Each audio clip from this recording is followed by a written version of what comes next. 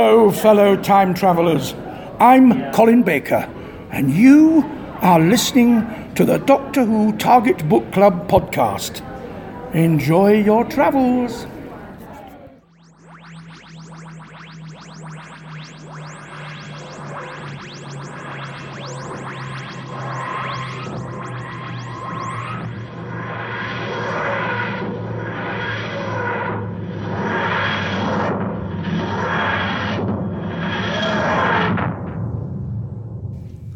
My apologies for how low-tech this is going to be, but this is how we do it.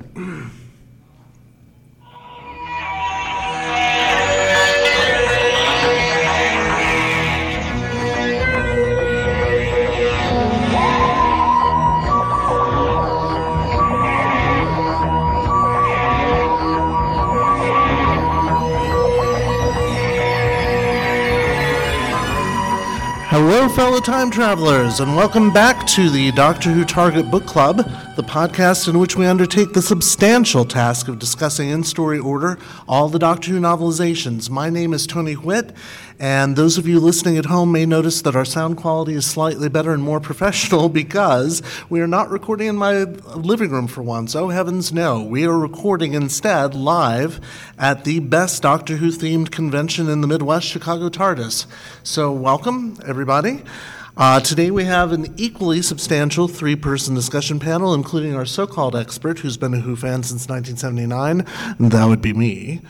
There's also our novice fan, who's seen little to none of the original series and has not previously read any of the books, except for the ones we've done for this podcast. And then this time around, it is the wise and witty Alison Fitch-Seyfried. Hello, Alison. Something I've never said before on this podcast, good morning. Good morning, yes, because we normally record these very late, and we usually have alcohol, and we have neither at this point, so we're a little... Anyway, and finally, we have our returning celebrity guest panelist, an expert in his own right and webmaster of the late and long-lamented website Barbara's Big Buffon, the one and only Trey Corte. Hello, Trey. Hello. Hello. Before we get to talking about the book, let's remind listeners and viewers of our Patreon page, which is at DW Target BC. Depending on the amount you give per month, you'll receive a randomly chosen BBC book, not a Target book, because we know you have all of them and you don't want them, as a gift for supporting us, just to say thank you for being willing to help us stay on the virtual air. Please check out our page when we can. We'd like to thank two of our patrons who are here in the audience, at least they said they'd be. Bart Lemmy, which is over there. Hello, thank you, Bart. And Rick Taylor, who is not here. That's unfortunate, but that's okay. We still love him anyway. There's also going to be a giveaway at the very end of the panel, so hold on to those flyers that I gave you because you never know. There might be something there. All right. This time, we're discussing John Peel's 2-volume novelization of Terry Nation and Dennis Spooner's script for the Doctor Who story, The Daleks' Master Plan. Now, those of you who listen to the podcast will know what's coming next and that I can't possibly read it that quickly in person. I know, I could try, but I'm not going to do it. So instead, I'm going to do this again. Hopefully it will work. Oh my God. And now, without further ado, here are some fast facts. Doctor Who, The Daleks' Master Plan, Volumes 1 and 2, adapted by John Peel from the serial that aired from 11/13/65 to 1/29/66, published by Target Books in September and October 1989. As of this recording in November of 2017, this title is currently out of print, but is available as an unabridged BBC audiobook, 331 pages total. Isn't that cheesy? Okay. Just imagine 3 months of Daleks. 3 months. Week after week after week with a single break at Christmas time for good behavior. And then you get the Christmas episode too. I love Daleks, and even I think that's excessive. It's ridiculous. But this idea apparently came from BBC managing director Hugh Weldon, whose mother-in-law felt the Daleks should be seen a lot more, and we mean a lot more. Probably a good business idea, but the result was a 12-part story with a 1-episode prologue, making it the longest single story ever produced for the show. And yes, I know, Trial of a Time Lord, but I think we can all agree that that's actually 4 stories and under one umbrella, and it's not one long story like this. I would totally disagree with that, but Oh, would that's you a really? topic for probably like a year or so from now and God. everything. You're just going to ruin it for all of us, aren't you, Trey? Yes. But yeah, that's fine. That's fine. And we wouldn't have you on if you didn't disagree every once in a while. Anyway, this was decided upon by outgoing producer Verity Lambert. So incoming producer John Weil saw it as an imposition, so much so that on top of having to argue with William Hartnell constantly, he turned in his resignation during the production of this story. And Donald Tosh, his script editor, also resigned out of loyalty. Yeah, so they left over this story. Needless to say, this story is in some ways a massive boondoggle. So any novelization... Is it a load of old Tosh? Oh, Trey, it's too early in the morning for that, and especially without alcohol. It is the crack of brunch is what it is. Oh, Yes. God, it's going to be one of those days. Okay, that's fine. Luckily, they got John Peel to novelize these for us, and John Peel was authorized by the Terry Nation estate to write these books. And after the successful adaptation of The Chase, which we listened to a few months ago, we read it. Yes. You listened to it. There we go. That's how it works in podcasting. It restored a lot of Nation's better ideas, and it sloughed off a lot of the silly humor, which some people like. I'm not a fan of it. Problem is, Peel wanted it to be a single volume, including Mission to the Unknown. While Target wanted to split it into 2, Target got their wish, which meant they got more money out of it, obviously. But this decision allowed Peel the chance to insert a 6-month gap between the 2 volumes, allowing future writers a chance to write more stories with Stephen and Sarah Kingdom, which Big Finish has taken adequate advantage of. So you can still hear them in audio, even if you can't hear Hartnell, because he did. So, anyway... let's talk about some of this, shall we? In fact, let's get some first impressions first, because we actually have the time to. So, Allison, what was your first impression when you heard that you're going to be doing a 2-volume novelization for this? Well, we read 2 chapters, second and third chapter of Mission to the Unknown for the standalone episode for our previous podcast, and I was prepared for this to be a really long, hard, painful slog because I found it to be unnecessarily dense in plot, but not necessarily dense in enjoyment. And so this was actually quite a pleasant surprise to me. Also, the last full-length book we read was over 300 pages. That was a plotter, but that was published not as an adaptation, but as a proper novel. Right, Gareth Roberts. This was almost the same page count, and I spent half the actual time reading it. It was actually significantly less densely plotted, and I was astounded to learn that this was 12 episodes long. So as Dalton would say, it was a quick read, it was an easy read? On the beach, yes. Yeah, on the beach. There we go. All right, Trey? I mean, I think I read it way back when it was released, and I think it was an interesting comparison with The Chase, because that was a case of where I had seen the TV episodes and then read the adaptation after, and then this was a reverse. I, for a long time, hadn't seen any of Dalek's Master Plan, and then, of course, we got the episodes released. So I remember my first impression was just being fascinating. I had always heard about this mythic 12-episode story, yet I had very little ideas about what it was about. I knew some companions died. I knew that there was a guy named Mavic Chen. Oh, spoiler alert, companions die. And, well, we'll be talking about that anyway. So a lot of it was just, I wasn't interested in so much the quality of the prose of the story, but it was just a lot of questions resolved. Oh, that was what this story is about. That's what happened in the story. And that was, I would say that would be the experience with a lot of those stories that are missing from the archives. You got the novelization, you could finally say, oh, that's what happened. And then once you get the audios released, or if they get rediscovered, then you realize, like, oh, it didn't actually quite happen that way. And that becomes an interesting thing. So I remember greatly enjoying it, and because of the nature of it, it's kind of like The Chase, where you go from place to place to place. It works both in the book's advantage and disadvantage, because no one plot line gets developed satisfactorily. Exactly. But at the same time, you never get tired of it, because as soon as this plot line's beginning to drag, then they're on a different planet and something else is happening. I tend to think of it as The Chase 1.5. It's The Chase done seriously. Yeah, Is it what really it is. It's The Chase was played for laughs on TV. This was played for quite the opposite, and that might be the difference in script editor. Who knows? But yeah, and I'm almost certain that's what it was. And for the style of adaptation, I have the note here, breezily brutal.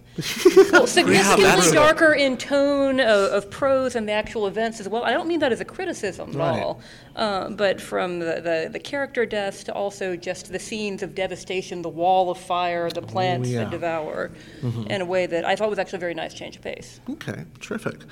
Let's talk about those companions, shall we? Because one of the other firsts about this story, in addition to its sheer length, is the fact that we get not one but two new companions, and they both die under horrible circumstances. Katerina, who joined the TARDIS and the Mythmakers, was never meant to be an ongoing companion, mostly due to the difficulties of explaining things like doors and knobs and doorknobs to someone from a pre-technological society. But Sarah was considered for a long-term companion, and the only thing keeping her from continuing was Gene Marsh didn't want to do a series, whereas Katerina, the very first scene that she recorded was her death scene, because they did the filmed insert several weeks before they did the videotape, and her final scene, I believe, is her body floating in space, and they did that at Ealing. So that's the very first thing she recorded, so she knew she was not long for this world. But yeah, so obviously, they get both a lot more fleshing out from Peele on the page than they ever get on screen. So what do we think of them? Let's start with Katerina, and let's start with Trey. Katerina there's this wonderful innocence about her, and so that pre-technological thing, you can see it's a boondoggle for the writers that they constantly have to explain it, but it does give her a delightful innocence and naivety. She thinks the doctor's a god. She thinks she's on her way to the afterlife. So there's this almost, Greek tragedy sort of approach to the character. Literal fatalism. And I think in her death scene, there's that beautiful moment where it really, because when you see the clip on the Blue Peter clip that exists, it's not really clear what's going on or why she's doing it. Exactly. And there's a sense that maybe she doesn't know what she's doing. But in the novelization, it's very clear that she knows this is a switch, and this is something she realized that she's the crux of the problem. She can help save the universe by removing herself from it, and she makes a choice. And it's sad and it's beautiful, and I think it gives a very minor character some dignity. Yeah. And I really like that. Yeah, it almost goes back to she was just a servant girl and no one will know how she saved the world. And I can't remember which episode that is. Unquiet Dead. Thank you. But so many stories in the new series follow that pattern, the message of no one's unordinary, that everyone is special, and the smallest people can help make a difference in ways that aren't appreciated. And I think that resonates very well. And it's the first time you see the Doctor react in that way, too. Yeah, that he has a very, very emotional reaction to her death, obviously. Well, it's the first time someone's died that's been under his care. Yeah, there's that, too. So it's troubling. Yeah, absolutely. Allison, what do you think of Katerina? I like the use of the unreliable narrator where the doctor literally says that she seems to be stupid. And I think Stephen's a little bit more kind because she nurses him back from the brink of death. And Brett actually asks at one point, what is wrong with this girl? She doesn't seem to know anything, in the way you might ask, why is this engine defective? It makes a weird noise. But she's consistently portrayed by Peele as being actually very competent with the information she has, arguably the most adaptable of the cast as she learns new information. Right. And I like the way he has the characters saying things about her that are continually disproved by how she actually performs, that she's not stupid. She's not developmentally slower than the rest of them. She just doesn't have their accumulated knowledge. And I like the way that was tied by Stephen to the fact that he had a few centuries on Vicky. Right. And now he knows how Vicky must have felt. And of course, the Doctor has many centuries on him. That's true. And I thought that he nicely placed that hierarchy that he had been part of that he hadn't really understood before until her. She's kind of a precursor to Leela in many ways. Oh, yeah, absolutely. The primitive but intelligent. And I like what you said about the adaptability, the way she fits everything into this narrative about gods and afterlives, and takes which is actually a very reasonable reaction given her cultural background. Right. And it's also kind of a dry run for Jamie McCrimmon, because he's also from a pre-tech society, but he ends up being so incredibly adaptable that's easy to forget in later stories. And we'll be meeting Jamie in a couple months. Yeah, I think it's a couple months. At least April, May, somewhere. I don't know. Someone's got the schedule someplace. Anyway. Highland Spring. Highland Spring. Remember, my place on the panel is I have no idea what's coming. Yes, Well, and exactly. related to that, I did not realize that everyone was going to die. Oh, really? Yes. You Well, didn't actually, I see didn't know that coming. Katerina was going to die. That was so heavily foreshadowed. It was more like Chekhov's bazooka than Chekhov's rifle. But actually, Sarah Kingdom dying was a surprise to me because I thought, they're setting up to be really? the new companion. Oh, so, yeah. So if you don't know what's coming from outside cultural knowledge, the way the novel is structured, that is a surprise. Yeah, well, that's a good transition to talking about Sarah then, because she kind of was intended to be the new companion, but, Jean Marsh had better things to do, as Upstairs, Downstairs proved. Later, of course. But what did you think of Sarah, Allison? I thought that it was going to be a rather flat narrative of here is this very tough woman who cares only about death and killing, and now she's going to, learn about love and life from Steve, this schlub who just thinks about how hot she is every time he meets her, and in a way that is really described in quite banal terms. She's very attractive. She's good looking. Is there any specific way in which? And they did not go in that direction. I didn't think that she was portrayed as being single-minded until her heart was melted by love. She actually had a fairly an arc that was very predictable, but did have a sort of a full range of reasonableness within it. Right. And I thought that for one-time companions, there was neither one of them was the standard issue dame that Peele writes. So they were quite distinct characters in their development. Okay, Trey? I'd agree with that. I think when you said about the archetype, she's a sort of kick-ass person who would be melted by love. It made me think of so many of the... so boring. And it made me think of a lot of the James Bond girls, Oh, yeah. which would have been very contemporaneous with Bond Mania happening in 1965. Yes. So, she's cut from the same mold. I mean, her costume looks like Emma Peel from The Avengers. I was going to Actually- ask if and it's as she directed is. knockoff as it's not. Yeah, Well, it's- she's based on Kathy Gale more than anything else. Okay, so Yeah. that would be also Pussy Galore, same actress. Yes. And so and I think the TV story, from what we have, plays a little bit more. She is hardened and then she's softened, but it's not because she falls in love. I think it's just the influence of the Doctor and Stephen just being good people. Yes. As opposed to they're so dashing. I mean, they could have maybe gone that route with Stephen, and I think it's neat that they didn't. Yeah.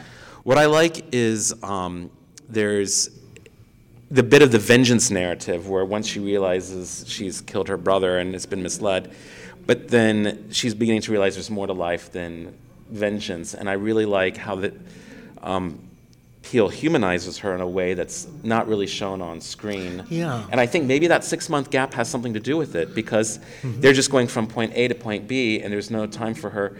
She's this regretted hardened killer, and then they do the Christmas episode, and she's playing it for comic relief. Yes. And then she's just a normal companion. Exactly. And So I think that rubs so prologue wrongly. in part 2 really, really adds to it. And again, I think the dignity that's given in her death scene, where she's almost kind of visualizing Brett's ghost talking to her as Yes. she's aging, I think it's really, really well done. And that's something that's not conveyed on the script. We just, we have pictures of her aging, but that's Right. about it. And we have that recurring nightmare that Peele gives her of her brother coming back to haunt her, which is just brilliant narratively, and it adds so much to the character. So, yeah, but we don't get any of that on screen.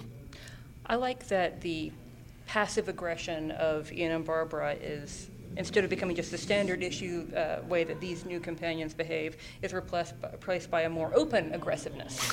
So, quote I've got here where, you'll do as I say and wait here, the doctor ordered. Well, how long are you going to be? Demanded Sarah. That she behaves like the character she's described as, this security professional. Stephen is able to behave more as an astronaut, which I've been waiting for several books. Yes. The time he really takes offense is when he feels the doctor is disparaging a really spiffy spaceship. He's like, you shouldn't talk about it in that way. And so I like that they are able to behave as a character as they are, instead of being constantly bewildered for no good reason. Yeah, I agree.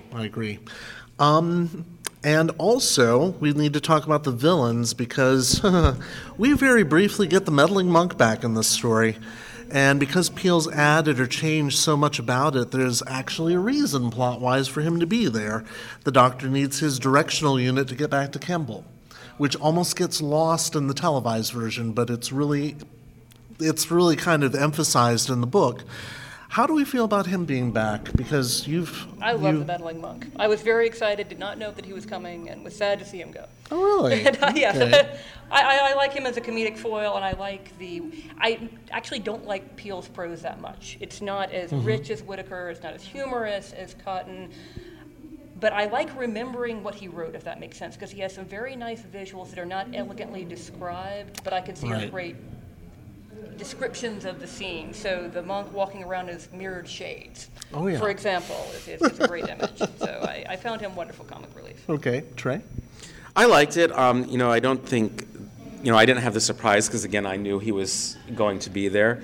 Again, first time reading, I remembered that somehow he had appeared and popped up. So again, I was very interesting to see how it is. And I do think it's cool that there's some misdirection where they're in the TARDIS and they see there's a time machine following us, and we're kind of meant to think it's the Daleks. Yes. But the Daleks at the same time are trying to test the Terranium core. So you're like, well, no, it can't be them. So what's going on? And then you realize, oh, it's the monk. And so there is a bit of a misdirection. I'd be very curious to know how TV audiences responded to that at the time. Had there been any sort of publicity? Because it's the first time we've had a recurring villain. It really is. And another Time Lord. Of course, not under that name, but yeah, exactly. So I think it's funny. I think it's a little bit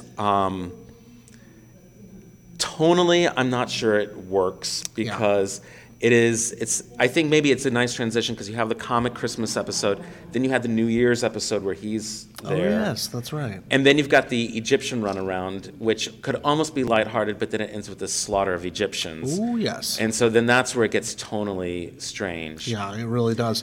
And if you track the tone of the televised story, it really does that kind of weird, like, yeah, it gets very, very light, and then it gets very, very dark. Well, it's where Dennis Spooner takes over. Yes, In the writing, because it got too much for Terry Nation to handle, so they bring in Dennis Spooner, who is known for comedy, so you've got this comic sections. Exactly. Before they go back to Kemble and it gets serious again. I have a feeling that this story would not have been nearly so good had it not been for Spooner. No. Yeah, it just wouldn't have been. Whereas the novelization, we can also say, would not have been as good had it not been for John Peel, right? Correct. Yeah, because I'd agree. I can't imagine this book in the hands of somebody like, I'm sorry, Terrence Dix. I really just can't see Terrence Dix doing a good job with this. I could see someone like Malcolm Hulkey probably doing it, but then why would he? Yeah, there'd be no reason for him to. Ian Marter, it's a very Ian Marter story because it's so would have been violent and weird. everything. He would have done But then he would have put the sex in. Because we've talked know, about it's Ian the Marter worst and the thing fact that he puts sex in novelizations as much as he possibly can. Yeah, we're doing this family friendly. You'll have to go back to our discussion of The Rescue because, good God, that man, such a pervert. Anyway, God rest his soul. Yes, what about the way Peele handles what easily could have turned into a walking, talking Asian stereotype, Mavic Chen? The glory is we can't see him. That's true. So if you don't imagine Yellow Peril, it's not there. Well, after the initial description of him as being, he doesn't actually say this phrase stereotypically Asian, but he seems to be saying, visualize what you've seen in the most offensive B movie from the 30s, and it's that guy, but then it doesn't come up again in his speech patterns, so I it's worse than you think. You could easily take out half a dozen words, and the Yellow Peril framing of it wouldn't even be there. Yeah, exactly. Well, and I think a big part of it, the character becomes instantly less problematic when you don't have an actor in yellow face makeup. Yeah. And I'm not even sure it is yellow face makeup. No. I mean, it's in black and white, but it's much darker than what Much we have. darker. And they're doing some other interesting things because once we got Day of Armageddon back, there's a close-up of him writing, and his nails Yeah, he's are got really different ridiculously press-on nails. Yeah, he's got press-on nails that are white. So I don't know if it was meant to be, this idea of a mixed race character or something that would have been in the future. And I guess on one level we could look at it as positive that the guardian of the solar system is not a white male. Right, true. So that shows some progress there. But he's evil and corrupt. But again, it's kind of goes back to if we think about washes out. supervillains with Asian sounding names. I mean, it reminds me of Ming the Merciless. Yes. And so you do bring in it. But apart from the physical description, it's forgotten about, and he's just another megalomaniac. And so I think the area where I saw more racial problems was in the Egyptian section because there's that character of Hyksos that they keep referring to as a swarthy foreigner. Oh, God. And I didn't understand that because, okay, if it's in Egypt, they're all going to be darker complected. To whom is he foreign? And so, but then it never explains, if he's foreign to Egypt, it never explains where he came from or why he's there, because it's such a minor character. So is this just casual racism because they're in Egypt? But it's, and it was such a silly throwaway line, but it bothered me, Yeah. and it really stood out this time around. Almost makes you want to say, who's Hyksos when he's at home? It's like, where's home for him? Yeah, it really is bizarre. So Mavic Chen just ends up kind of becoming just the typical megalomaniac on the page. I don't think it works as well, because what we lose from the page Kevin Stoney. is the petty bitchiness that exists between him and the Daleks, and the way he Yes. taunts the Daleks. Oh, yeah. And you know, they lost a training corps, and Maverick said, the Daleks like, we are superior, and Maverick says, really? And they can't exterminate him, but you can tell they want to. And so he's taunting them the whole time. And there's a bit, like, you can't see it, but when I was rewatching it, at one point in the Egyptian episode that exists, you know, they're squabbling, and he actually slaps the Dalek's eye stalk and makes him spin around. And I think that, and little character details like that are not picked up on the printed page. No. So even though the casting of Kevin Stoney is racially problematic, he added a lot to the role. Oh, God, yeah. And, Yeah, absolutely. You know, and That's I think the that's only where thing. a lot of the fun in the character. Didn't he win an award for Best Villain or something for me? I think I read that somewhere. Probably did, from Doctor Who magazine. Well, or no, from- I think like TV voters at the time he might voted have him. done. There's He might something have done. that's sticking in my Yeah, mind. this is why I'm called a so-called expert, ladies and gentlemen. This is why I didn't want to sit in the middle. Well, thank you. Yes, but I'll have to look that up. But I'm almost certain that is ringing a bell. That's ringing several bells. Though that could have been for his. No, you're right. He did. He did. I remember this now because I was thinking it could have been his character in The Invasion, which is a few years down the line. But no, you're right. It's this one. Allison, do us a favor and Google Mavic Chen. I was expecting go to hell. No, God, no, not yet. I Anyway. don't have any screenshots of his dialogue. I remember No. enjoying it as we went through and finding that he was. I love good bickering dialogue, but I don't actually have any. I just want you to do a Google search for an image of Mavic Chen, because I'm assuming everybody in this room knows what this guy looks like on screen, and yeah, Allison doesn't know quite how problematic that character is yet. I had a pretty. Oh, here it is. Thank you. That's him in the middle. Oh my.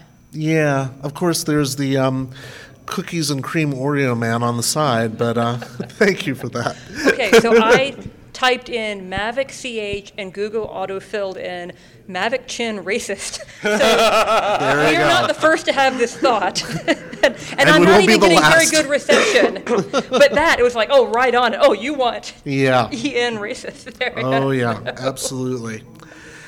We also need to talk about the Daleks themselves and whether this is really that much of a master plan or whether it's just the bog standard Daleks doing what they do when they're bored, which is exterminate the universe I almost said it.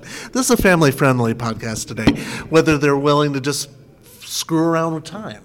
I think Peel created an impression of a very elaborate, layered plot of double crosses and triple crosses that probably wouldn't hold together upon re-examination, but as you're reading through, creates the appropriate impression that they are playing the long game. Okay. They're not nearly as interesting as the supporting villains. No.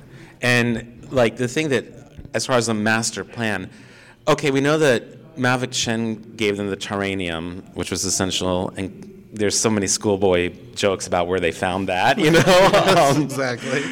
But I'm curious about these other, the alliance of Bayes and Trantis, and why did they even need that alliance? It's don't not get it clear either. why they needed this alliance and why any of them would. It seems very foolish for them to ally themselves with the Daleks. Like, you're going to take over the universe and you'll take us over.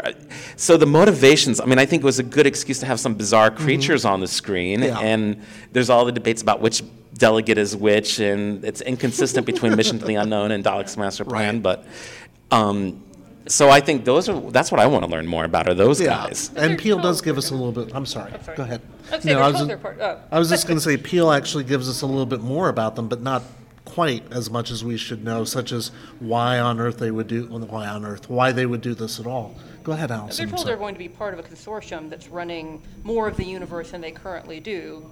Yeah. So they are given a lust for power that this plan does appeal to. I suppose so. But yeah, it's true that they're not nearly. Oops, my computer froze. They are not nearly as. Fleshed out as they could be. Technical difficulties, folks. Sorry about that. Oh, good. It continued recording. Oh, thank Christ. Okay. Ooh, that could have been bad because we are a podcast and we need to record. How do they compare to the last time we saw them in the chase? Well, they're much more competent because they actually succeed in killing people. I mean, apart from scaring away on the resume. Okay, they kill people on the chase, but again, that's a story that's played for laughs, so you never take them seriously. Exactly. And here, the consequences are huge. Yeah. And so there is a sense that the stakes are higher. It's all of time. They've got something called the Time Destructor, and they're a much more chaotic force because they don't just want to conquer; they just want to destroy. And then it's kind of left to and then what do you do, Daleks? Mm-hmm. How does this make your life better, Daleks? Exactly. So there's no point. I think it works because people are dying, and good people and people that we like. Okay. So I think it's not like some random Eridian from the chase. Took it as they have very sophisticated plans, but very animalistic motivations for them. Oh, yeah. They want power, they want to destroy, they want to kill, but they're not uneducated. No. So I thought that was a nice mix that gave us a menace. Okay. All right. Over sophistication. And now we need to talk about, the Christmas episode. The Feast of Stephen. The Feast of Stephen, indeed. Peele renders it here in loving detail, even to the point. Okay, here's some backstory for that. Detail only a mother could love. Yeah, yes. Exactly. Well, it does come down to that because the original plan was for the cast of another popular TV show called Z-Cars to be part of this. And the producers of Z-Cars said, no, we don't want to be brought down by associations with you. So they didn't do it. And what Peele ended up doing was naming the policeman characters in the novelization after actors from Z-Cars, which is hilarious. One of them being Brian Blessed. Yes, he was... Good God, there was echo on that. So that's what they wanted to cross over with this episode. Does this book gain anything by having this episode novelized? Yes. Okay. I mean, I think the only thing that as a book, as a standalone, it seems to be a strange detour, but it does give that time for Sarah to become more integrated with the crew. Agreed. And there's a bit of a tension relief. They've gone through this madcap adventure and then they have Christmas together, and so she becomes part of the TARDIS family. So I think it works there. And I think this goes back to that age-old question with all of these is, what is the purpose of a novelization? Right. As a novel, it seems completely unnecessary and you think, don't include it. Right. But if the purpose is to accurately render what was on screen, and again, satisfy the curiosity, especially because this episode is no longer existing, exactly, then I remember, again, first reading and, this is what it was like. This makes a lot more sense. When I'd see the cast list in the program guides, who Darcy Tranton is, or Blossom Lefevre, or Vamp, or Chic. I didn't understand what those were doing in a Dalek story. Well, what Bing Crosby is doing in a Dalek story. And so now it made a lot more sense. And so my curiosity was satisfied. Whether it actually adds much to the story or whether I don't think the incidents themselves, it's comedy, and especially the second half is slapstick, which never translates well on the written page. Right. So that it's kind of dumb in that regard. Okay. Allison? It's a series of visual jokes that are really hard to make funny in prose. I really did not enjoy it at all. I felt like it was medicine. But he has the challenge, though, that this is an episode that broadcast in the mid-'60s, and many of these references are already, 30, 40 years in the rearview mirror, even though some of them are more contemporary to the time. 50 years later, we're not going to get all the jokes that he's making, unless, we're, classic television buffs or classic comedy buffs. What I do like about it... It's an impossible task. He does as well as he could with what's incompatible with the format. What I do think is really cool is how metatextual it is and self-aware. Because obviously there's the famous bit where Hartnell turns to the camera and says, "And Merry Christmas to you at home," which Yes. obviously doesn't happen here. But we get a version of it. But there is that reference to, and I think the line is retained, where there's the kind of homeless guy in the Macintosh, and he says, "They keep moving my house," and the doctor says, "I met you in the marketplace in Jaffa." And it's the same actor. And it's the same actor who played Ben Dahir in The Crusade. Right. And so there is that little nudge, nudge, wink, wink, which shows that, this idea that postmodern jokes only started appearing in New Who or with Douglas Adams. No, it was their way back. It's a joke that you're never going to get reading the novel. No, if you're not pillaging Wikipedia and IMDb at the same time. Right, I no. wonder which of these characters were played by the same actor as in the previous episode. Which was, I'm sure, very funny on screen, but Peele is almost doomed in trying to recreate that humor here. I wonder if fans at the time would have... Well, no, we probably would have, wouldn't we? We would have known those references. Probably through Doctor Who magazine. Andrew Pixley would have written something, and we would know it. Or it would come out in the review in Doctor Who magazine. They'd probably say... But they didn't have Doctor Who magazine in the 60s. No. I mean, at the time that the novelization No one came was out. alive right, then. right. What? No one was alive then. They Well, didn't have not- the printed word yet. Not you young whippersnappers, that's for damn sure. So, yeah, I kind of feel somewhere between these two on the Christmas episode, because part of me doesn't want it to be there, and part of me says it has to be there because you're reproducing an episode that does not exist. Even down to getting that ridiculous scene on the cricket pitch, which I hated in the televised version. Which doesn't that happen in the New Year's Day episode? It does. It does. But it happens so briefly on the printed page, it's like, oh, thank God it's over with. But it's 10 minutes of screen time in the televised version. It's like, oh, my God, okay, we get the joke. These guys don't even realize what they're seeing, and they want to play cricket. Cricket is boring. We get it. But, Thank you for recreating the experience of being bored while watching cricket. I do my best. Well, That's and- what I'm here for. That's something else that's missed. I mean, it's more about, it's not the Christmas, but it's the New Year's Day episode.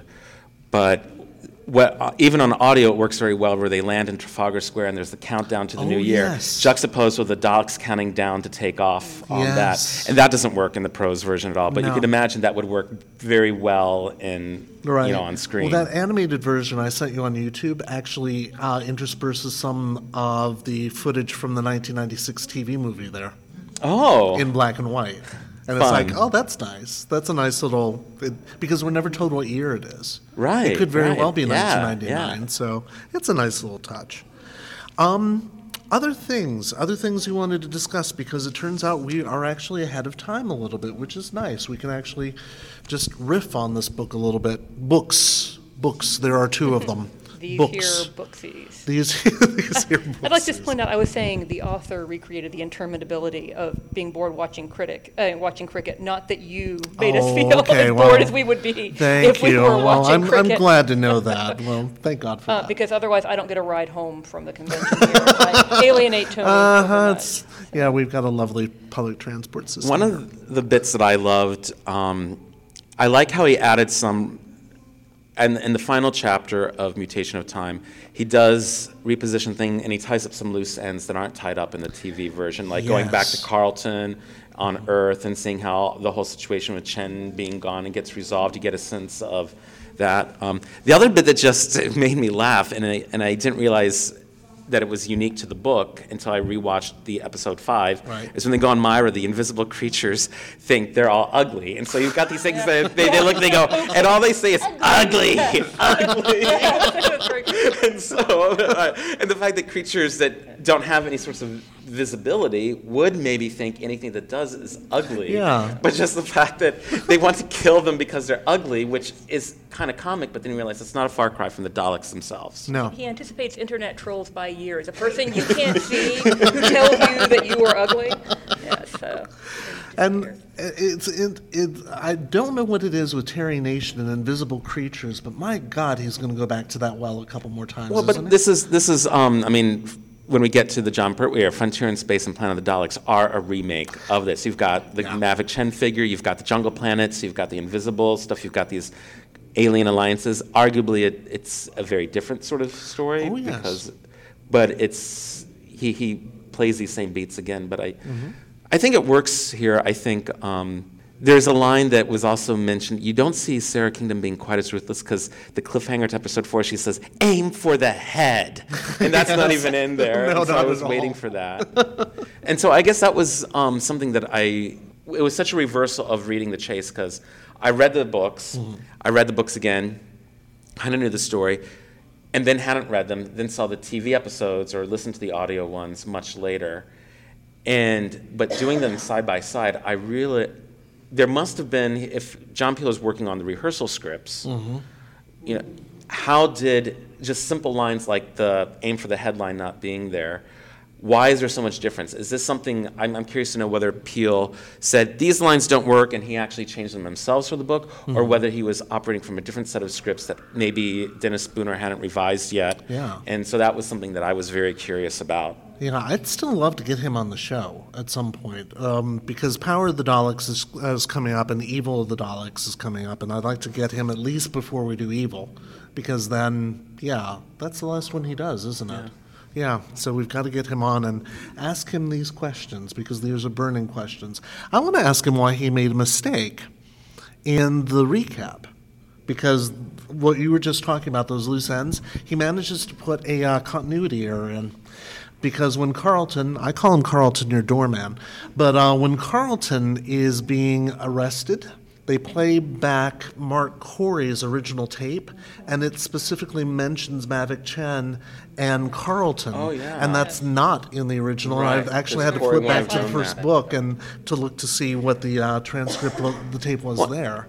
And I think, and I'm sorry to kind of keep on comparing it to the TV story, but I think it is a novelization. Yeah. And I think because there's so much plot, and you talked about how it wasn't as densely written, there's all these little details that the designers made. For instance, Carlton and all of Chen's people are all completely bald and clean-shaven, and it creates a very strange, bizarre look on the screen.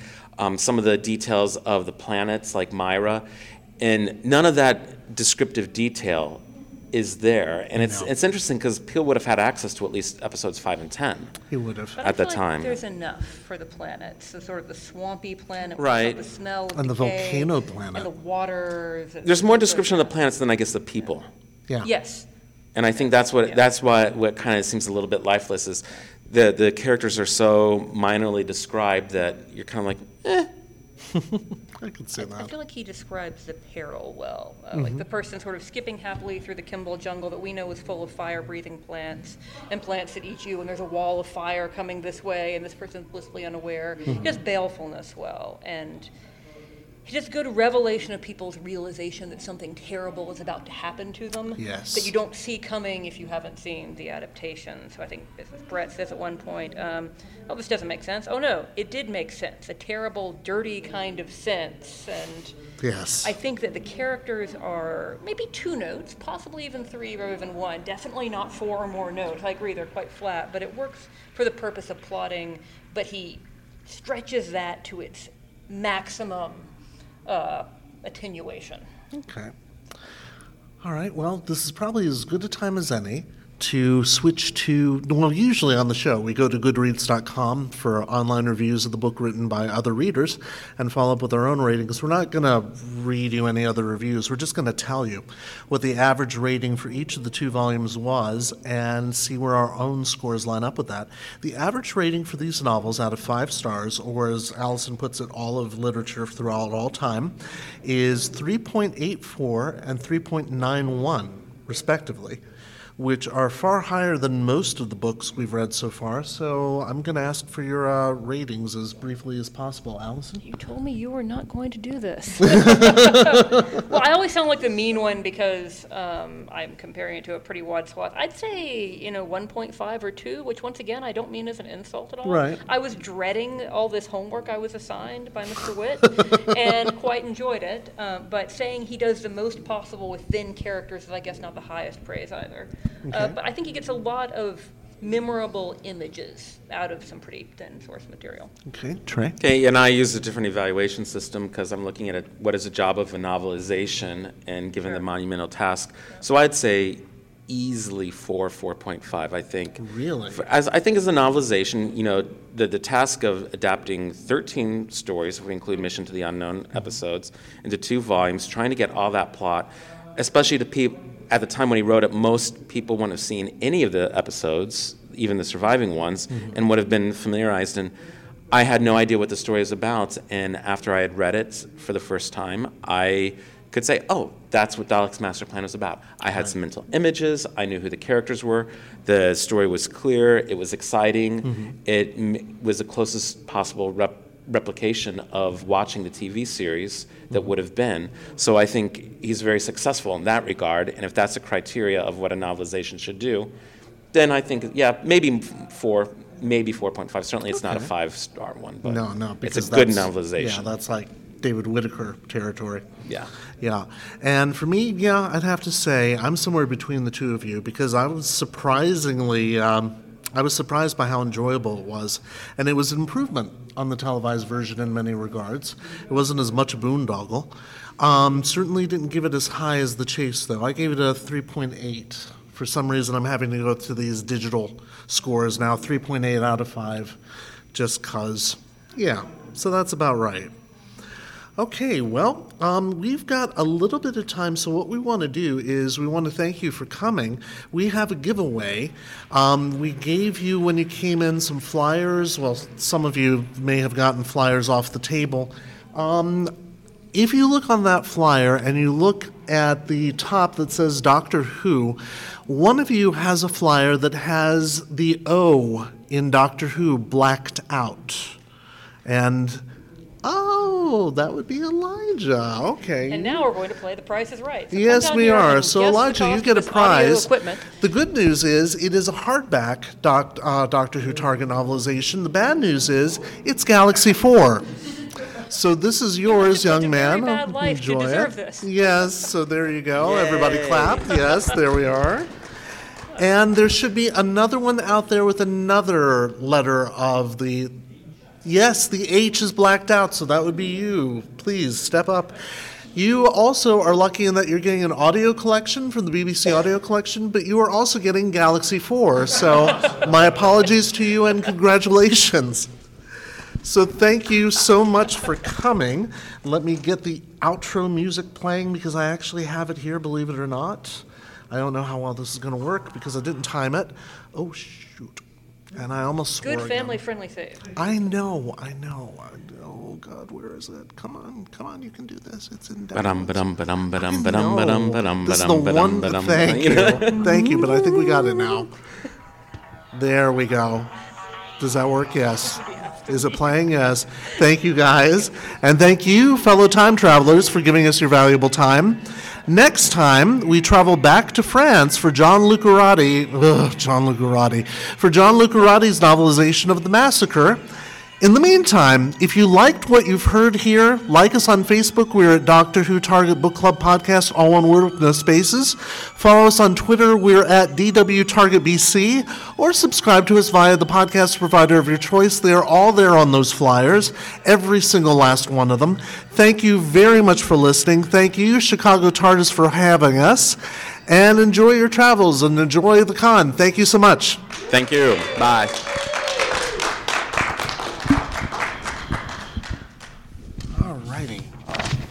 Sure Peter Davison didn't say anything interesting. Let's hope not, because otherwise I'd be so upset.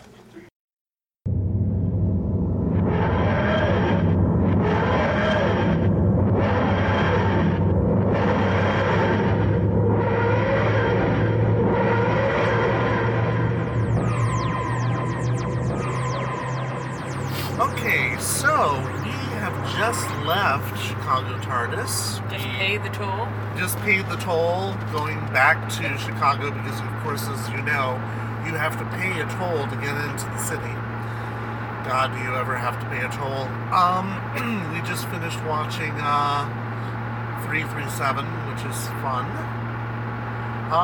So, Allison, this was your first Doctor Who convention. What did you think of the whole thing? My first Doctor Who convention and my first property specific. Oh, that's a gross term. Convention. Oh, so like, property specific. I've been to comics conventions, but never like a specifically Star Trek or Doctor Who got it. Specific show or property. Franchise. So, yes. Yeah. So it was a lot of fun to do a Friday one. It was low key. I got the feeling that if I really put my mind to it, I could have met anyone there. Everyone was very friendly, and I did not feel shamed for my ignorance. I tried not to broadcast my ignorance, but I found it to be a very friendly environment. Well, I didn't, since I wasn't there for the feminism and Doctor Who panel you went to, did you ask any questions during that? Or? No, I did not. Okay. Yeah, and we also went to the Doctor Who and Comics panel, which was interesting, because apparently Tony Lee was scheduled for another panel at exactly the same time in the same room. So I suppose we should be lucky that our own, policeman, he's got him somebody. That could have been us. We could have been excitingly shot live on the air here. Yeah, that's... Oh, great, they're cutting us off. Lane Surfing and cutting us off. They Sky are over. indeed. Okay. Drama in real life. This- Live from Chicago. Well, DuPage County. Let me see if I can figure out how to get around this without getting us in trouble. We'll keep this recording just in case. Okay, there we go. We're fine. We're fine. Nobody got shot. We're fine. Nobody would have gotten shot, actually, because, It's DuPage, not Cook. True. So, was there anything about the book that you feel that we didn't discuss? I feel like I metabolized that book in 48 hours, and the great windshield wiper of the mind has nearly erased it already. In the eyes, out the ears. I think that I have used that quote before, that I enjoyed it, but it did not stick to my ribs the way some of the others have. Yeah. I like the plotting. I thought that the thin characters worked, if that makes sense, Right. for the genre, but when we did Cotton Books, I have like 50 screenshots of different quotes that I want to bring up part of or reference. This one I had like 10 from 300 pages. Wow. And the only one that sticks with me now, without having looked at my notes since 11 o'clock this morning, is "Hello, gentle beings," and greeting the officials from various planets. Oh, that's right. So I have a pleasant, if non-specific, memory of it. Okay. All right. I felt actually like I massively underperformed on the podcast. I don't think so. Because I was sitting between the two experts, and from like sort of a literary historical standpoint, I felt like I had sort of less to contribute than ever before. I'm afraid that's the nature of the story. I don't think so.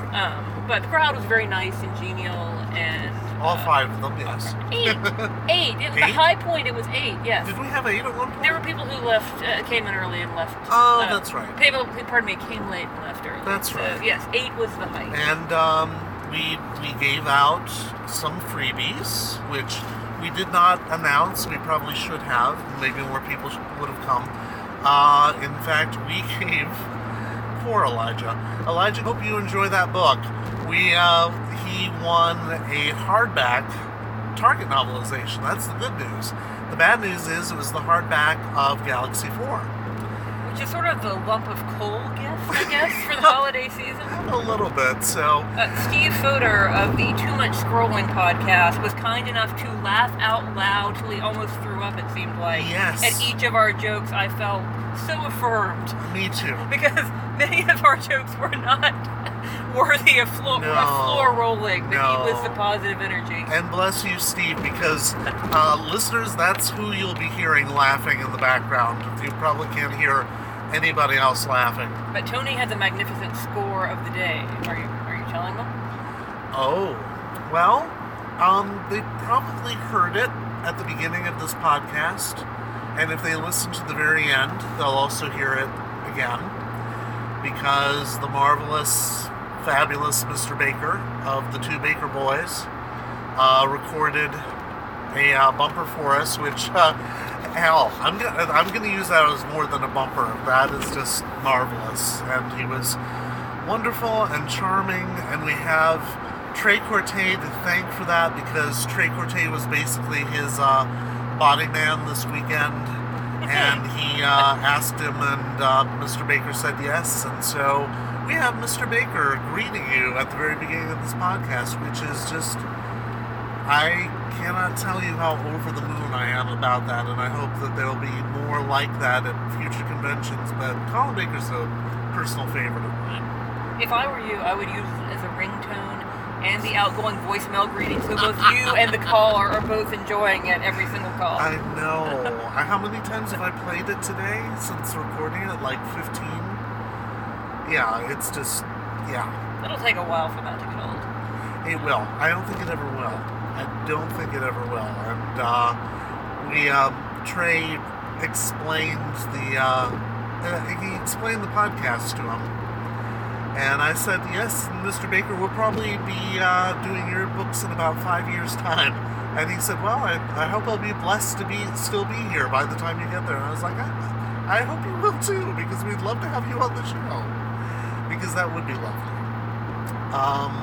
Especially since I'm trying to remember which book he wrote, not a prologue, an introduction for.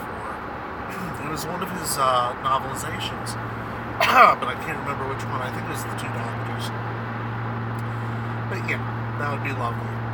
Pardon me. Let the record show that we arrived at the Westin in the greater Yorktown Mall region at 9:15 in the morning, and we left at almost exactly 11 p.m. So. Yes. It has been a long fucking day. And I've been waiting. I've been sitting on that F-bomb all day. It was a very family-friendly environment, it was including a fucking what I can family-friendly. only describe as an all-ages rave, which was. Oh yes. Well, we saw the intro to that, and then we were watching Brighton Rock in one room, hearing it come through a door and through the wall in the other. It's not like they were having a great time. They were. Well, apparently that group that did the music to that version of the theme with all those clips that we watched, also did their own versions of some of the incidental music, because I recognized the music. Oh yeah. But I recognized that they were also putting a backbeat to it, and I was like, oh, that sounds awesome. Meanwhile, we were in the Imperial next March room. and whatnot. Yeah. Yes, we were in the next room enjoying William Hartnell's 1947 movie Brighton Rock. With Richard Attenborough, Whom I never would have recognized without the titles. Oh my God, I know. Richard Attenborough, back when he was young and, well, not handsome. Though, at one point I turned out Allison and I said, if he's meant to be playing a 17-year-old, then I'm an ovum. I did infer he was supposed to be, it was sort of like a John McCain moment, where apparently when he and Mrs. McCain first met, he said that he was like 35 and she said she was 24, but they were like 19 and 23. I thought it was supposed to be that sort of a plot point. It's one of the grim greens I haven't read. So it was quite strange. Even stranger is seeing Hartnell, whose stories we've been watching, also relatively young, because I kind of did the math while we were sitting there, Alice and I. Hartnell was your age at the time that he did that movie. Really? Yeah. Must have been some hard living. Oh God, yeah. Well, you saw the cigarette. So for those listening and wanting to steal my identity, I just turned 38 last month. And I think I did the math right. Yeah, so my goodness, I would have had to have lived much harder. I would have thought he was more like at least 50. No. So, well, no, he was in maybe his 40, maybe say at least 45. He more was in like his 50. 50s when he did Doctor Who. Because if I remember correctly, and I'm sure our listeners will correct me because I'm driving right now, I shouldn't even be doing this. He's using a hands-free device, like a responsible motorist. Exactly. I'm not looking it up on Wikipedia, and I couldn't get a signal in the I will save the day. Center, what are we looking at? I believe Hartnell was born in 1910. Because I know Pertwee was born in no, that's wrong. Pertwee, I think, was born in 1911. I know Troughton was born in 1920, which is a nice round figure, but if you look up Hartnell... And the suspense is killing everyone. It really is. And loading, it's 1908. 1908, there we go. And Brighton Rock was 1947, so he's 39 there. Okay. So I wasn't too far off. So I've got a year to cram in all my debauchery and substance abuse. Possibly live, I was saying a tent, but just in a tree. Oh, and maybe no. I'll, That one close-up, when you see him from the side, I was like, he looks like the Doctor there. He has always been this age. And no, it was just really hard living. That was something that Hartnell's wife almost left him over multiple times, was the alcoholism. Well, the hard drinking. I'm not sure it crossed the line into actual alcohol abuse, but it certainly didn't help his later arteriosclerosis. I don't know if it's threatening to break up your family. I think that counts as a problem. Probably. I would say so. You're right.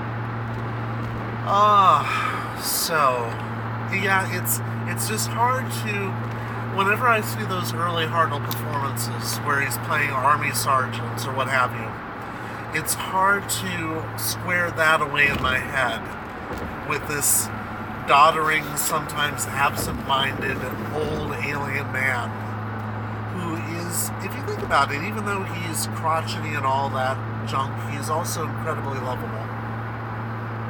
And, I forgot to tell you that. That's something I wanted to talk about with the book today. When they go down when they're on Kemble, and the Doctor's leading the way, and they run into Maddox Chen after he has faked his own death. You want to hear something interesting? By all means. Hartnell is not there the entire time. It's the weirdest thing. For some reason, Hartnell goes missing about halfway through episode 11. And so it's Stephen and Sarah who are, freeing the delegates, talking them into attacking the Daleks on their own. All that stuff that's given back to the Doctor because this is from an earlier version of the script. Is he just not scripted in there? Or? No. Well, I think he'd had enough. They were tired of trying to wrangle him. Well, it's unlike what's going to happen with the Massacre, because the Massacre, Hartnell had to be written out of episode 2 for a holiday because of his schedule. So that kind of futzes that story, and so the novelization we're going to be reading has those scenes back. But for this one, I couldn't find anything. I couldn't. The closest I found was I can't remember the name of the fan's name, but he's written extensive, or she's written extensive bios on all the stories, and they couldn't find a reason why Hartnell goes missing for that episode. But yeah, he's not there. He shows up later in the Dalek Underground with the Time Destructor, obviously, because he's the one that carries it out. He's on the back steps, smoking a joint the whole time. What? He's on the back. He has to keep that face cured, like a fine ham. Yeah, I suppose that's it. But yeah, I meant to bring that up in the panel today, and I didn't. And that's the only thing I think I wanted to bring up in the panel today that I didn't get a chance to, because the rest of it is just, it basically comes down to Peel adds a lot more than what's on screen, which tells you how dire that story is in so many ways. Because even you were saying you didn't feel like it was a full 12 episodes worth of plot. No, I was amazed. I would have to go back and guess where the divisions would be between episodes. Yeah, and that's a bit odd. I mean, it's not odd at all, really, because they fall really much along episode breaks. Well, and you said, was it the showrunner or the episode writer's mother-in-law said more Daleks? Was there, what I want to know is, like, was there an inheritance at stake here? Like, what was in it for him to take that rather extreme advice? Never forgotten. I think it was Hugh Weldon, and I can't remember if he was, I know I said it today, but I don't have this memorized. The head of drama or something, but yeah, his mother-in-law was said to be fond of Daleks and said that they should be using them much more strategically, and it's like, Your idea of using them strategically is to give them 12 weeks in a row? Well, 12 weeks. So you can argue that it works. I mean, here we are talking about Daleks 50 years later. This is true. And we got, well, plus or minus 8 people to come and discuss it with us. At no point was there a negative number of humans present. No, that was a lovely thing. There were never negative. I felt really bad for those poor panelists that were running a panel at the same time as 337 because I went into the room to get the rest of our flyers, and apparently they'd just been sitting there shooting the shit the whole hour. No one went? No, it didn't look like it. I was like, you poor guys.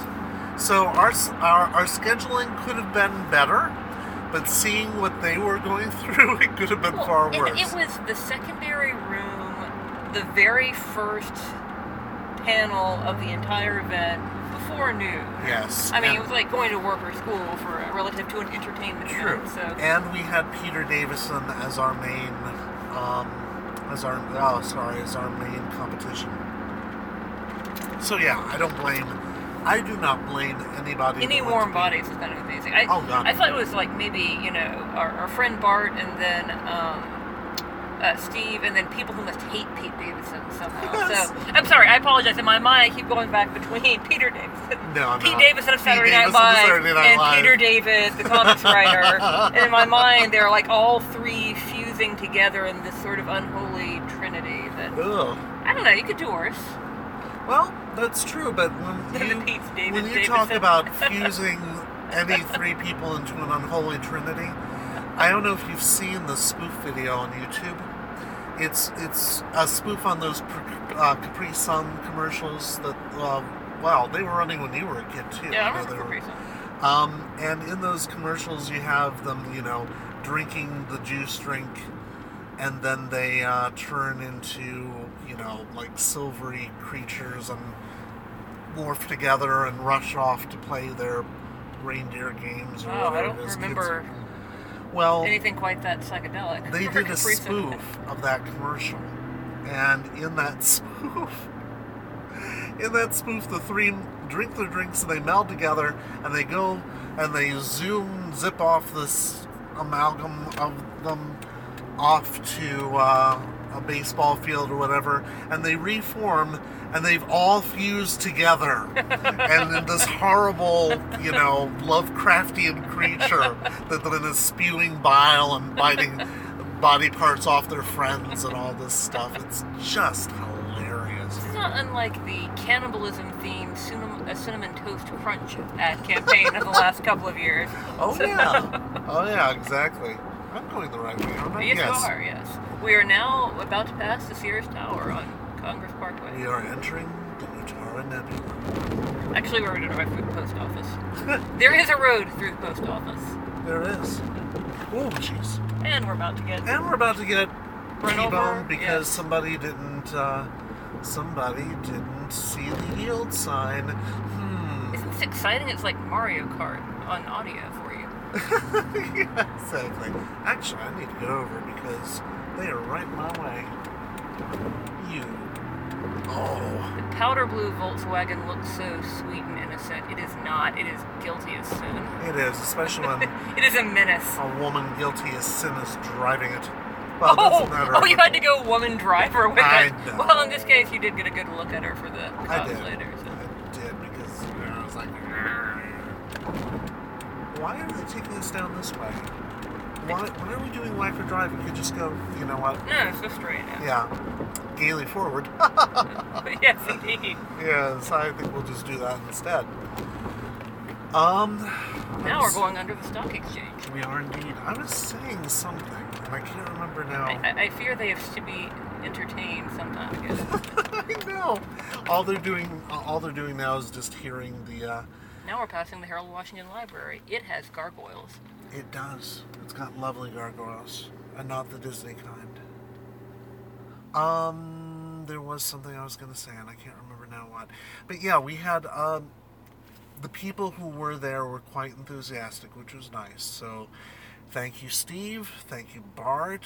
Thank you, Elijah. And I really do hope you like that book, even though, it's that book. thought that book actually was interesting for all of its It was. painful It was. material. And for that matter, hardcover Target novelizations are rarer than hen's teeth anymore, so it's just as well. Besides, I wanted to get rid of the damn thing. Is it cursed? No. Is it bad luck? No. Is he gonna die? No, I hope not. Elijah, you're not gonna die. Given a sufficient timeline, we all are. It's kind of like The Ring. You'll only die if you read it. And then if you read it, you have to pass it on to somebody else. You'll die of annoyance if you within read it. 6 months. Acute onset fatal annoyance. Exactly. Oh, good Lord. Now we're passing Columbia College. We are indeed. And we're passing one of my workplaces, Roosevelt University. Yeah, though I usually don't come down here when it's quite this dark. Good Lord. Soon we will be passing through Grant Park once again on the paved motorway. The paved motorway. The paved motorway. It has been quite a long. It has been quite a long day. It has indeed. Good Lord. Where when the night Obama was elected, I had to work. Took a train into town after the class I was teaching and literally climbed a tree to be able to try to see the stage. Did you really? But they weren't letting any more people into the park because it was Oh my full. God. So it was a big Okay. night. That was a class I taught wherein the very first session, our then governor, Rod Blagojevich, was arrested at 4 or 5 a.m. in the morning. And the last session, or no, I'm sorry, it was the opposite. The first session, our then Senator Obama was elected president, and the last section, our then governor was led away in chains. Well, cuffs. I don't think they leg ironed him. So- it was historic. Suddenly we have turned into a Chapo Trap House, haven't Yes. we? We're not nearly as popular, but Way back in 2008, which is 9 years ago. yeah. Sorry, guys, we are entertaining ourselves at this point. We're actually... Not we're- drunk at all, but I slept No, 3.5 we're not. hours last night, and boy, am I loopy. So. Oh, me too. But we are trying to stay awake to get Allison home, and then... But maybe we're helping them sleep. I used to listen to a couple of podcasts that were favorites of mine when I could not Oh, sleep. no, that's not So perhaps bad. we will be soothing. That's true. Besides which, Rick did say he wanted to know how you felt about the con, and we're doing that. So yeah, absolutely. We hopefully are pleasing our audience. I'm sorry. No, the convention runner was saying, "Oh, please give us your suggestions about a lower budget convention like ours." And my suggestion, in my heart, I did not make out loud, was keep it out of Rosemont because the Yes. Donald E. Stevens Convention Center is arguably the most depressing of venues for conventions. Agreed. So this wasn't like anything, especially fancy, but or inspiring. But it was not in Rosemont, and that was excellent. Yeah. So. Well, when the first time I went, when I first met Trey years ago, it was not held. God, I cannot remember Why where are it there was so many people walking around the park at 11:15? I don't know. Who knows? Are they the muggers or the muggies? Both. They probably just hooked up for the night. But that couple did anyway. They're all What were we saying? Whatever Trey will, of course, let me know at some point. Hopefully he'll listen to this. Oh God, it's out of my head again. Whatever Chicago TARDIS I went to, the entire thing was held in the hotel, and it was quite nice. It was kind of like tonight, except, well, different, obviously. The dealer's room was a bit larger, I remember. The dealer's room here was relatively small, but I still managed to buy a shit ton of stuff. Good God. Oh, Lordy. And now we've run out of material. We it have seems. run out of material. They might argue that we ran out of material. Let's see, we're at minute 25 now, that we ran out of it at 23 minutes ago. Yeah, possibly. Thank you for your long-suffering endurance. Oh, and we forgot. Dalton, we missed you. Baby, come back. Well, he will be. In fact, I should do an outro for this. As I mentioned at the end of the actual podcast, next time we will be doing the massacre. Jenny Ingersoll And we don't mean says- reading a story, just everyone come armed. Yes, exactly. Jenny Ingersoll says that she'll be hosting that one. I mean, I don't mean hosting. I mean, she's going to let us into her house. Poor innocent child is letting us into her house again. So Jenny may be along. Allison definitely, I hope. Dalton definitely. It would be weird if we record in Jenny's kitchen when she's not there. Break into the house and record there. Be run off. Her husband will run us off with a shotgun. Well, I did think of buying a new sonic screwdriver when I was at the convention today, but I decided against it. And then after that... I don't think it's in the spirit of the sonic screwdriver to use it for burglaries. Well, the doctor does all the time. He's constantly pointing that shit at an ATM and spewing money out of it when he needs it. I mean, honestly... Damn, girl. God, we are punchy.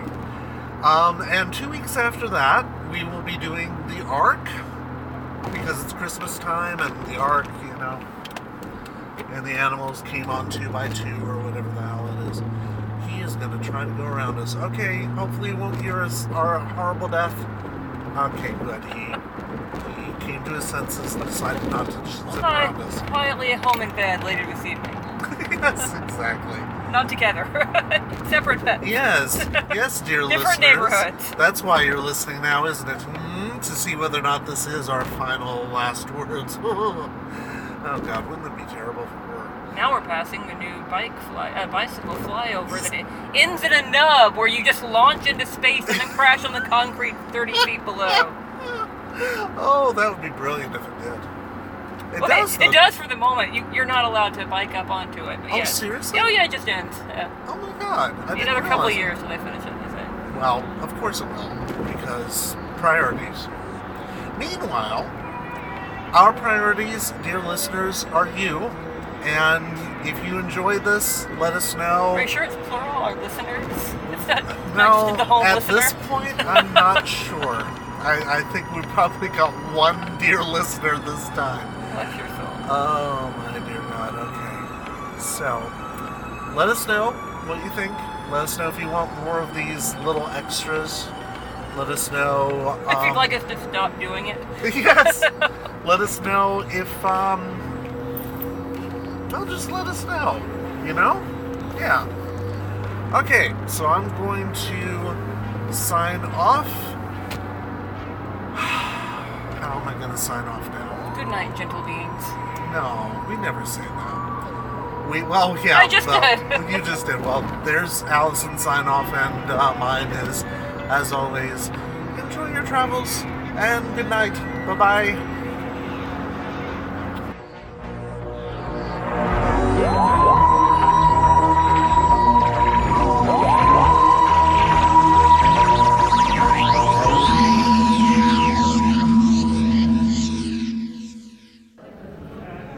Oh, it's not in Visions. Sorry, stop and I'll start again. Okay.